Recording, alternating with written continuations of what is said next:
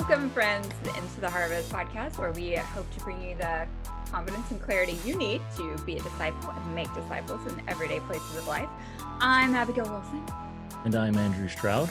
And we are here today to do one of our fun question and answer times. We basically said, ask us anything, but hopefully not something we don't know about. And you guys totally delivered, and we may or may not know how to answer these, but we're going to do our very best today. I'm excited about it. You ready to go, Andrew? Yeah, we're going to have fun. We said ask us anything. We did not promise that we would have all the answers. Absolutely. Yeah. Yeah, it was in tiny fonts underneath. We were like, we probably won't know the answer, but we'll try. Yep. So, yeah. All right. Well, we ready to get into it? Hey, where is Keith, by the way? He's chilling with his new baby. Friends, it's hard having a new baby.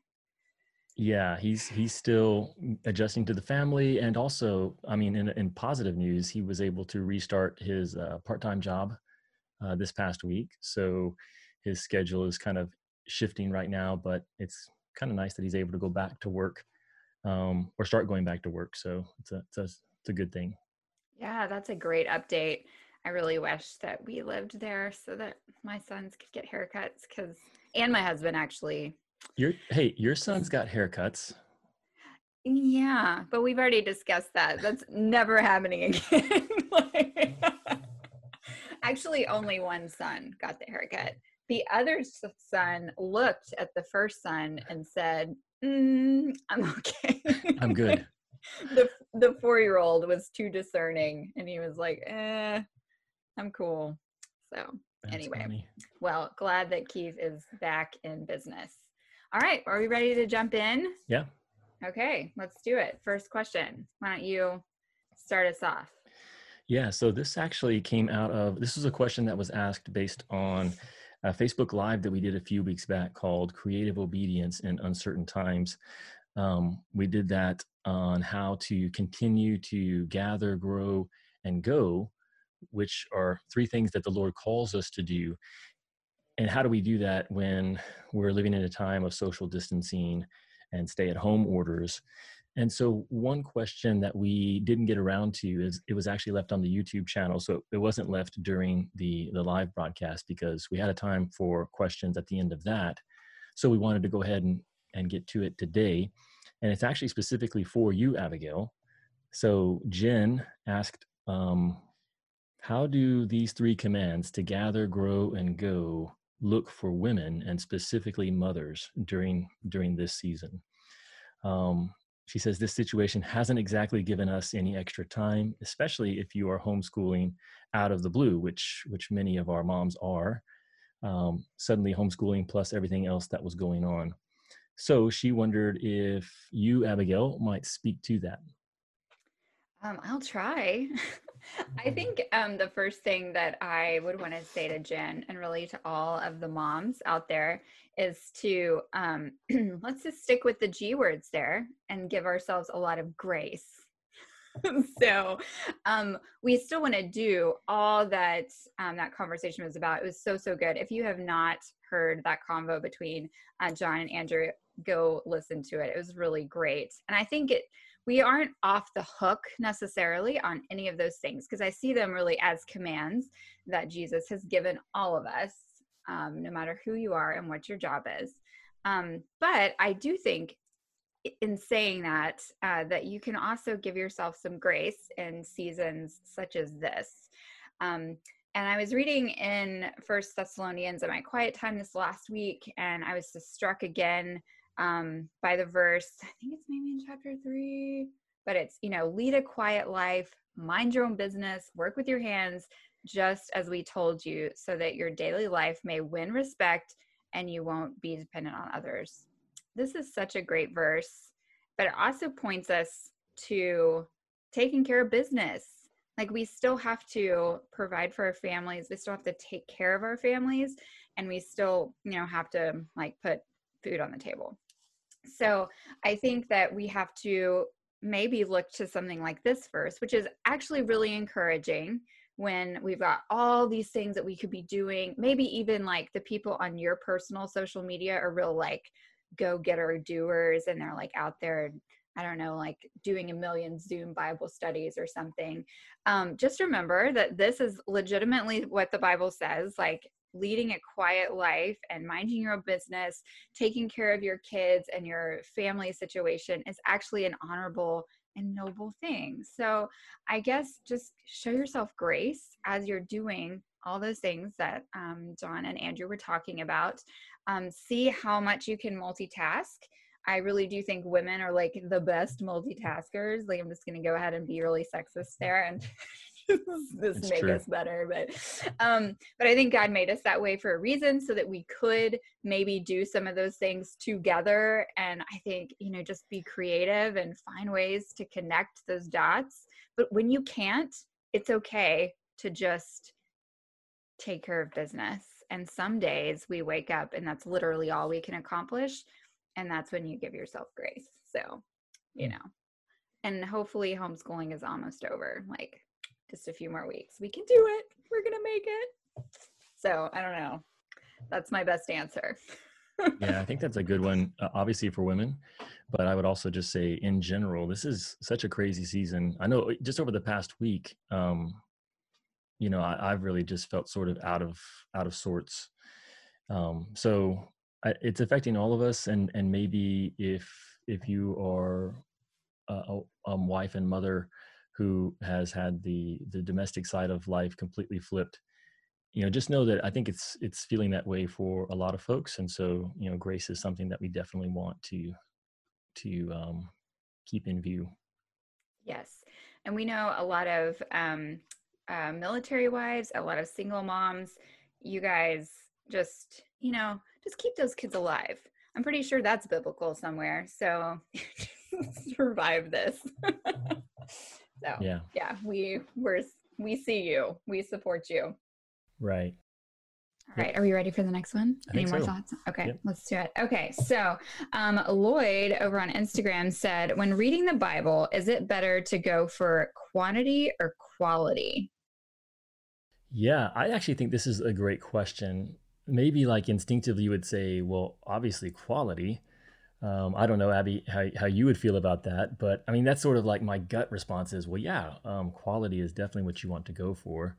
And I think that that's true, but I don't think it is the full picture. I do think that quantity actually comes into play when it comes to reading the Bible. And what I mean by that is when I was first getting started reading the Bible, I was discipled by a guy who was 30 years older than me and had read the Bible probably at the time that Cecil began to disciple me.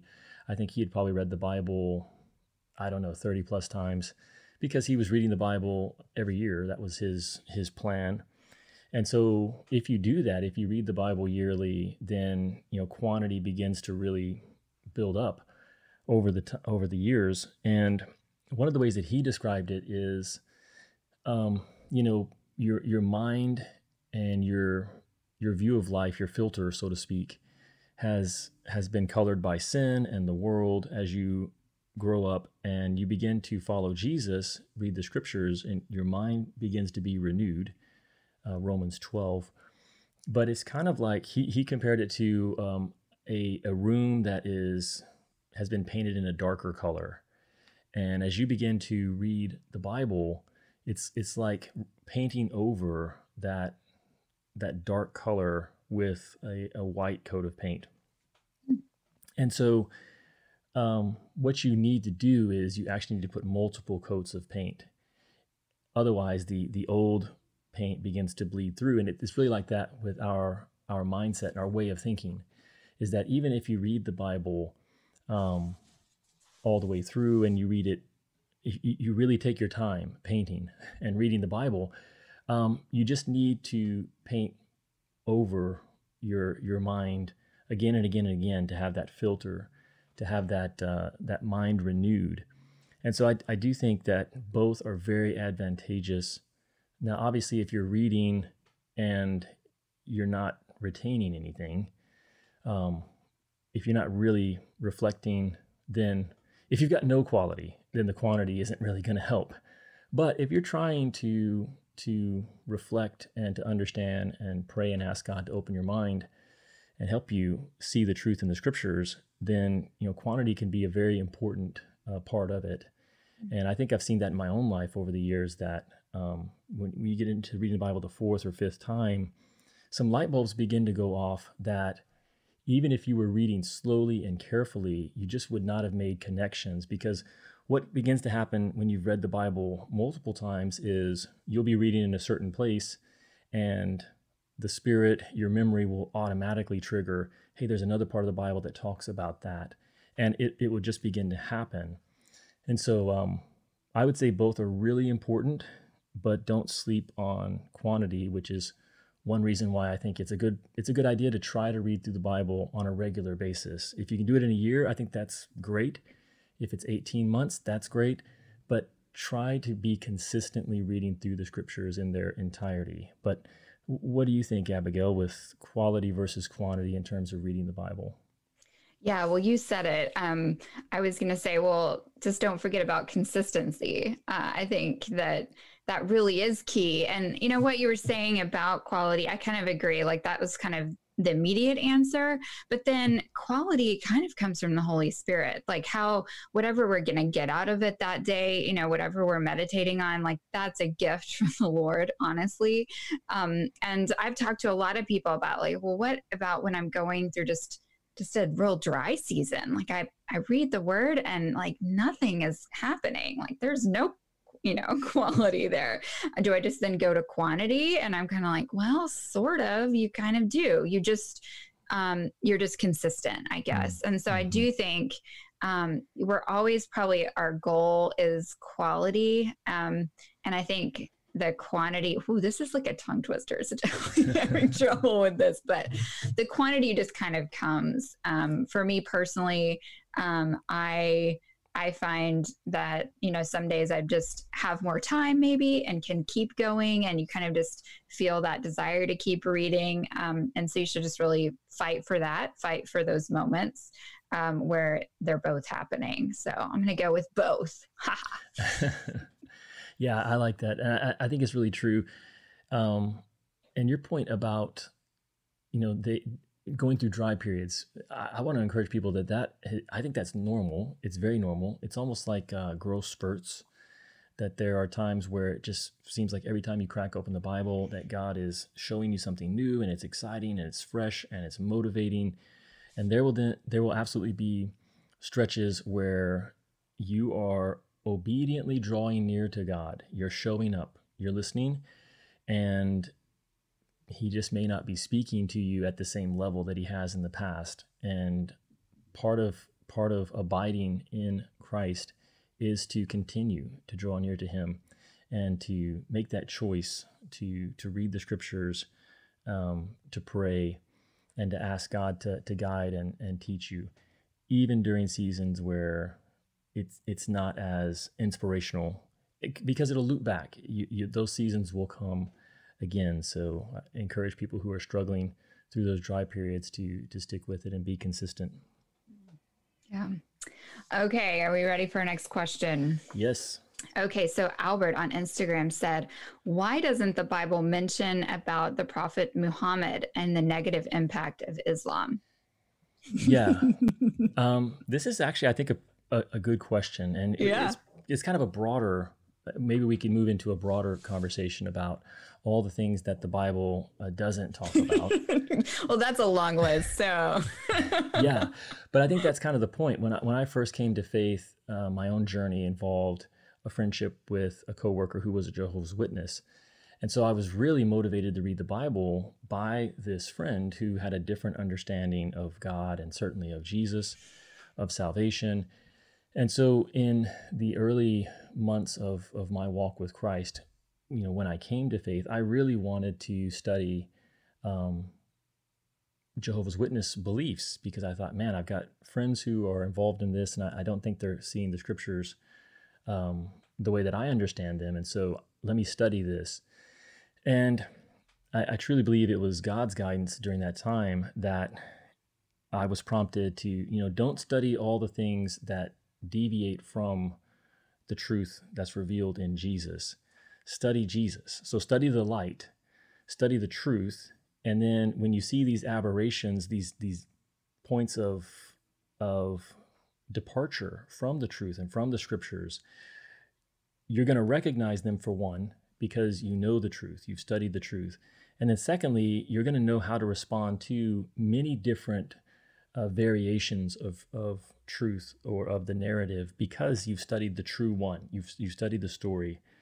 And so I think in general, we want to study what has been revealed, because it's going to help us identify departures from that truth. Does that make sense, Abigail? Oh, absolutely. Yeah. No, I think the Bible is about God. The whole thing is about his character, about who he is. It's about his story. And he doesn't really ever, if you think about it, like there's no real like long study on things that deviate from God. Like he does point to things that are not hit like him, but it's only to show more of his glory. So he only does so much as to just continue to point back to him. And I love what you said there, because if we are in study of him, then that makes the contrast all the clearer. When I was reading this question, I did think of the verse in Matthew 24, which says, and I wrote it down, for false Christs and false prophets will arise and perform great signs and wonders, so as to lead people astray, if possible, even the elect. So there it is. It's right there in scripture. So he does talk about it. And I think, and maybe that's just enough, because there are going to be religions and cults and prophets and all through time and space who it will come and arise and lead people astray. And so it's really, we don't want to put any emphasis on just one. The Muslim religion is just one. Right. And it may be a big one, but it's just one of many. And so we really want to be in study of the true God. Yeah, and it ties into another truth, another viewpoint that we have as believers, and that is that in Jesus all the fullness of God resides. And in him all the treasures of wisdom and knowledge are hidden.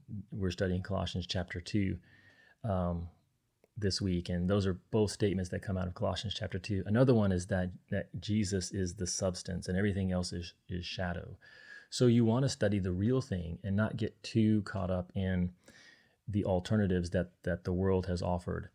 And it's one reason why we believe that the canon of Scripture, the official word of God, closed with the passing of the apostolic generation. And so the reason we don't recognize, for instance, the Book of Mormon or the Quran is because we understand Jesus to be the fullest the fullest picture, the image of God in the flesh.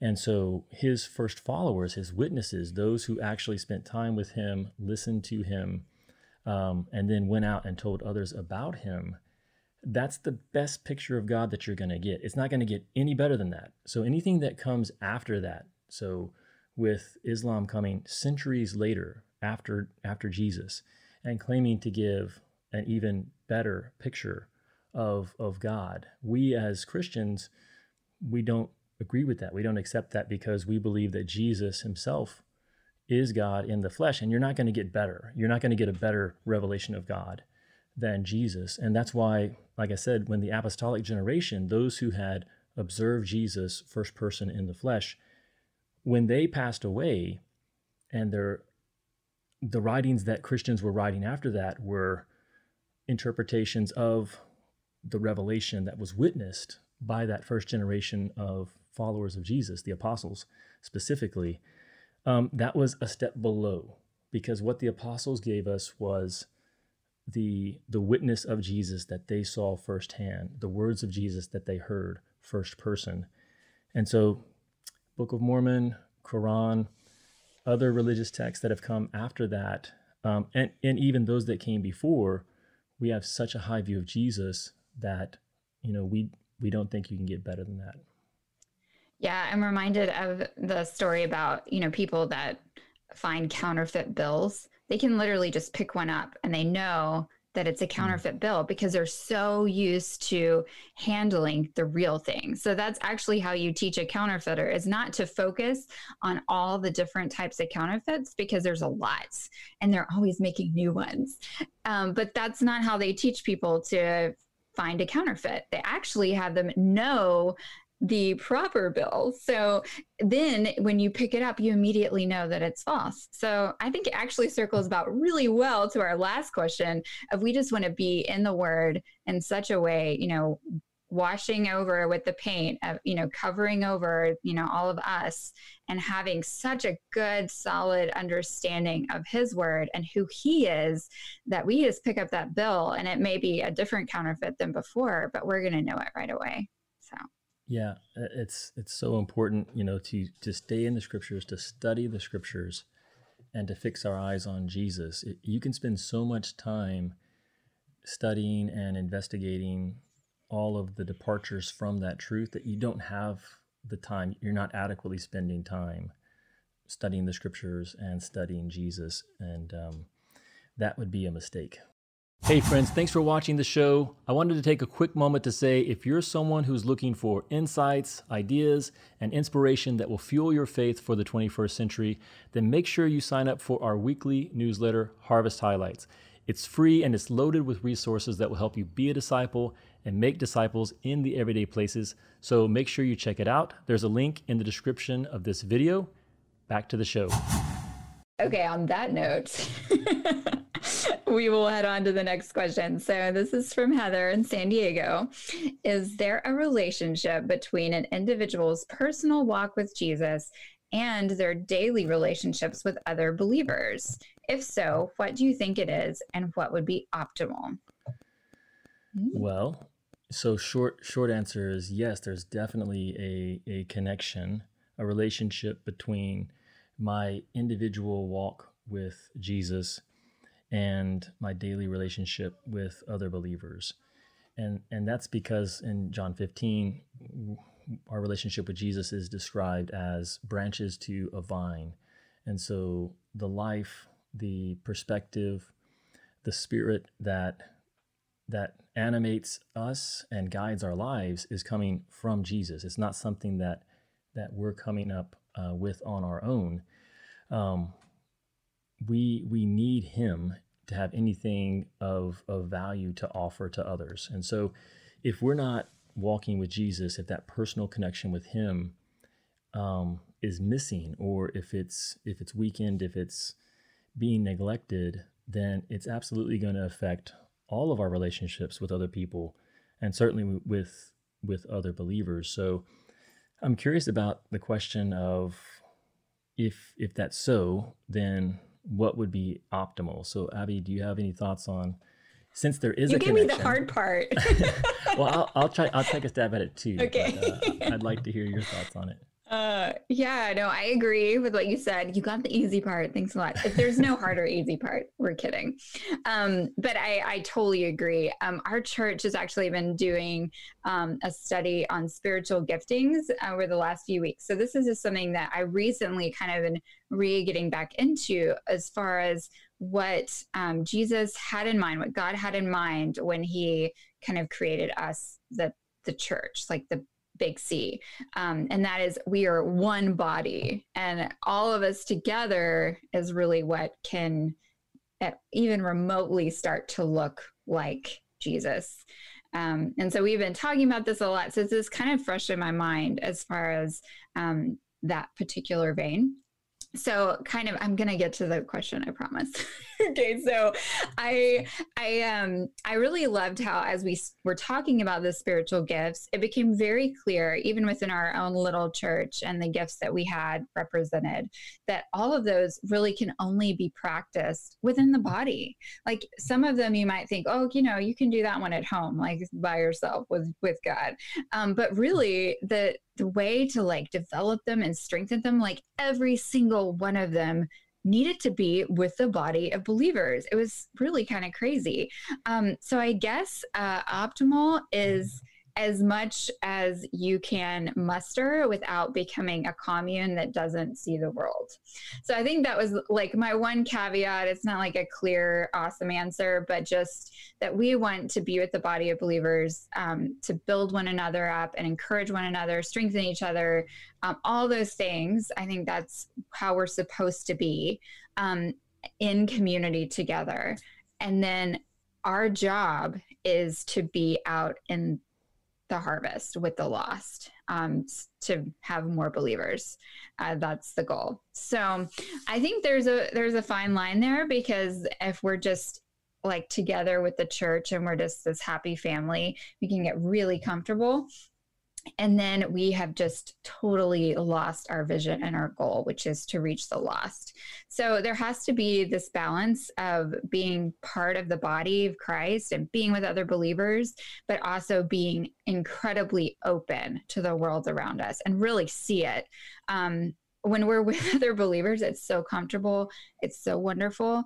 And it can be very hard to see out of it sometimes. Or on the other hand, we're also a hot mess. And so we can be so busy sorting out the messes within our own body that we, lose sight of the goal. So I'm just going to throw that in. It probably was not what you meant, Heather, when you asked the question, but that's just what I thought of.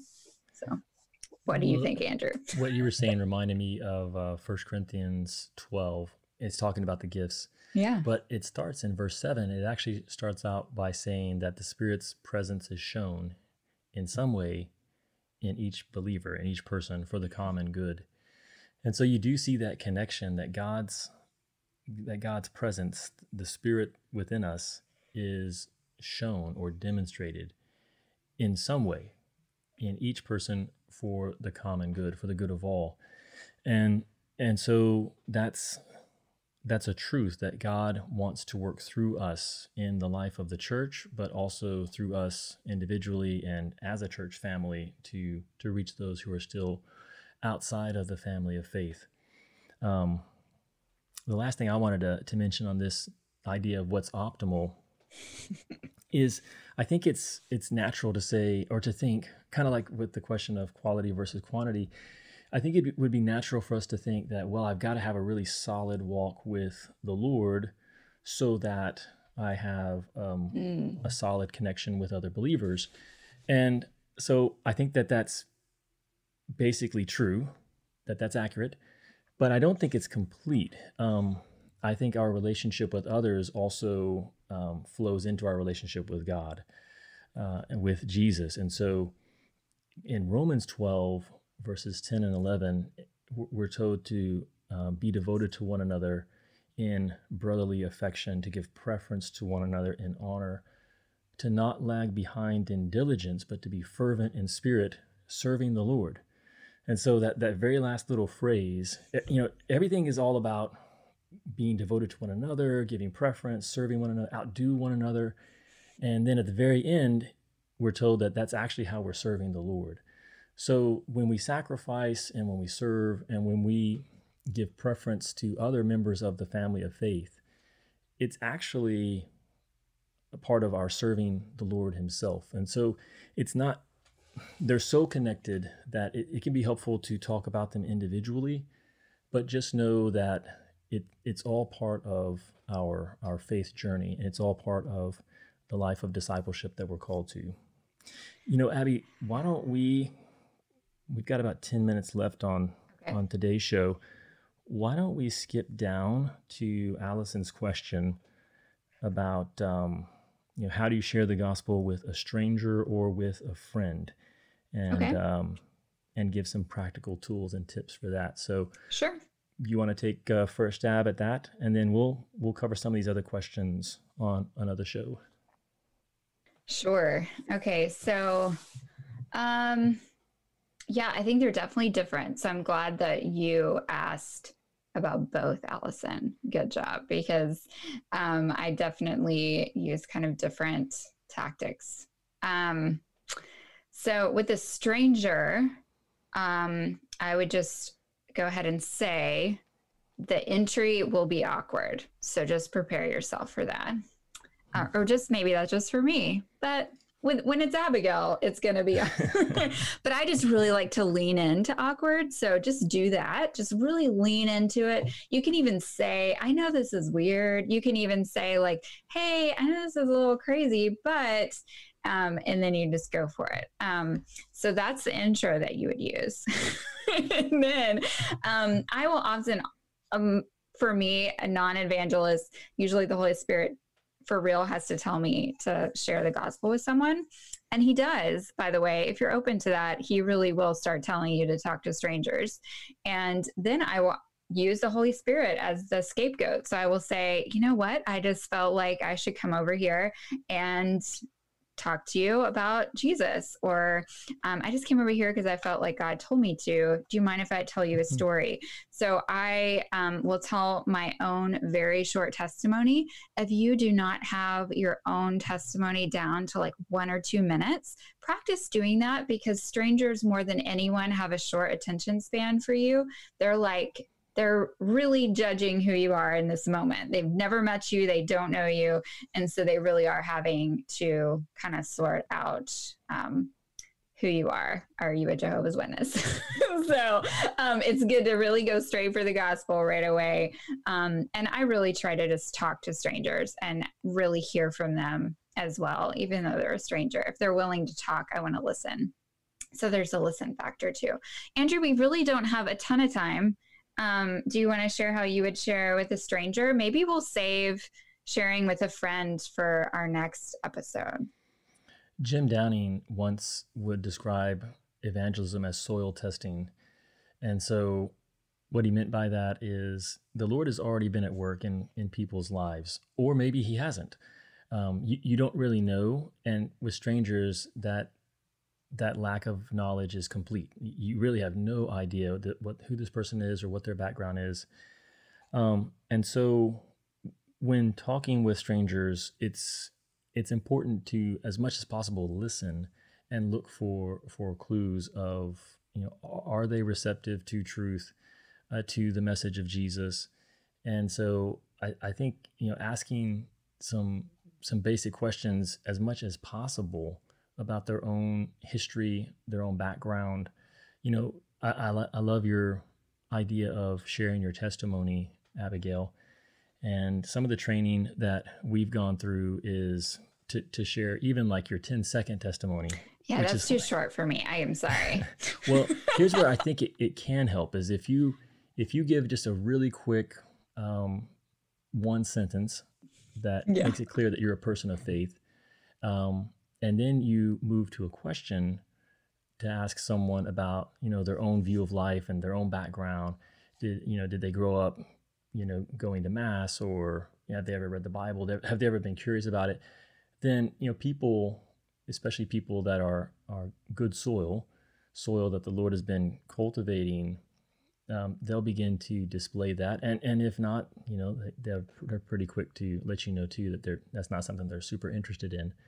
So the quicker you can try to move into a conversation, I think, the better on that.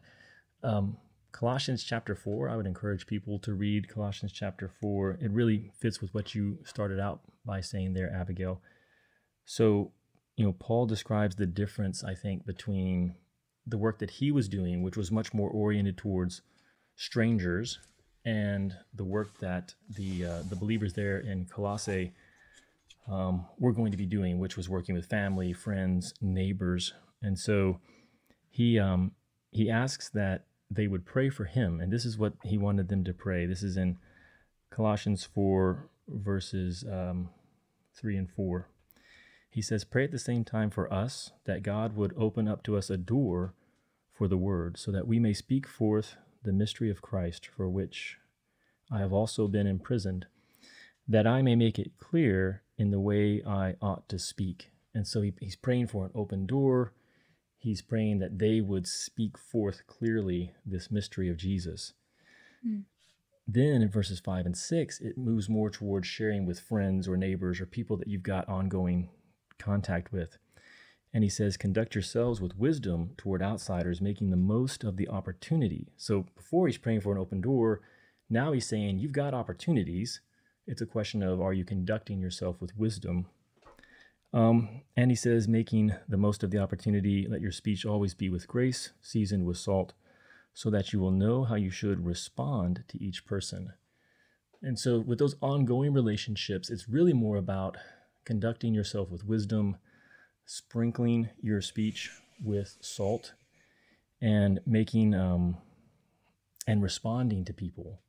Whereas with strangers, it's going to be much more about initiating boldness, clarity, praying for opportunities, praying for open doors.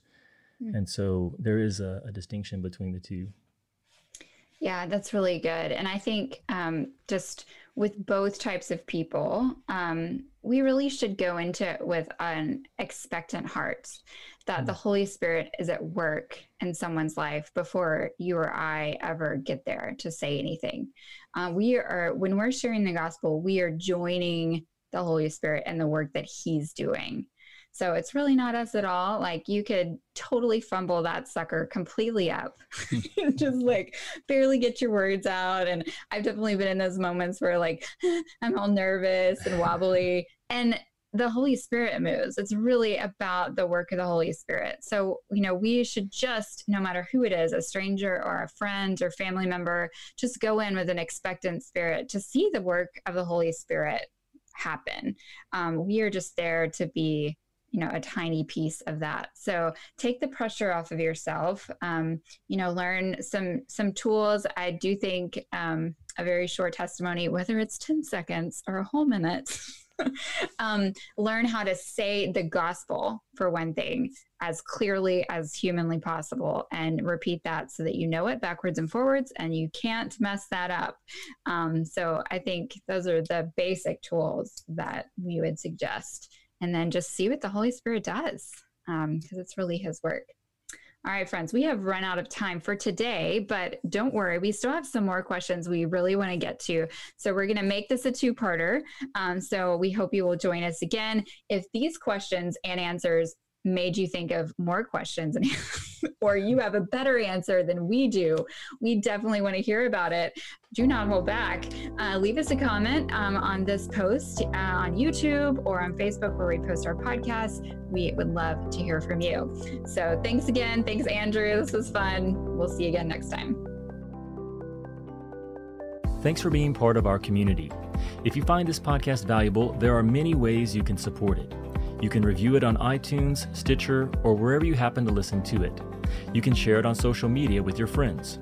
Or you can support it directly by visiting our website, intotheharvest.org, clicking on the donate link, and becoming a monthly giving partner. When you do this, you'll receive a thank you package with some great ITH gear. Thank you for supporting the show and helping our small team make a big difference for Jesus. It's listeners like you that make this ministry possible.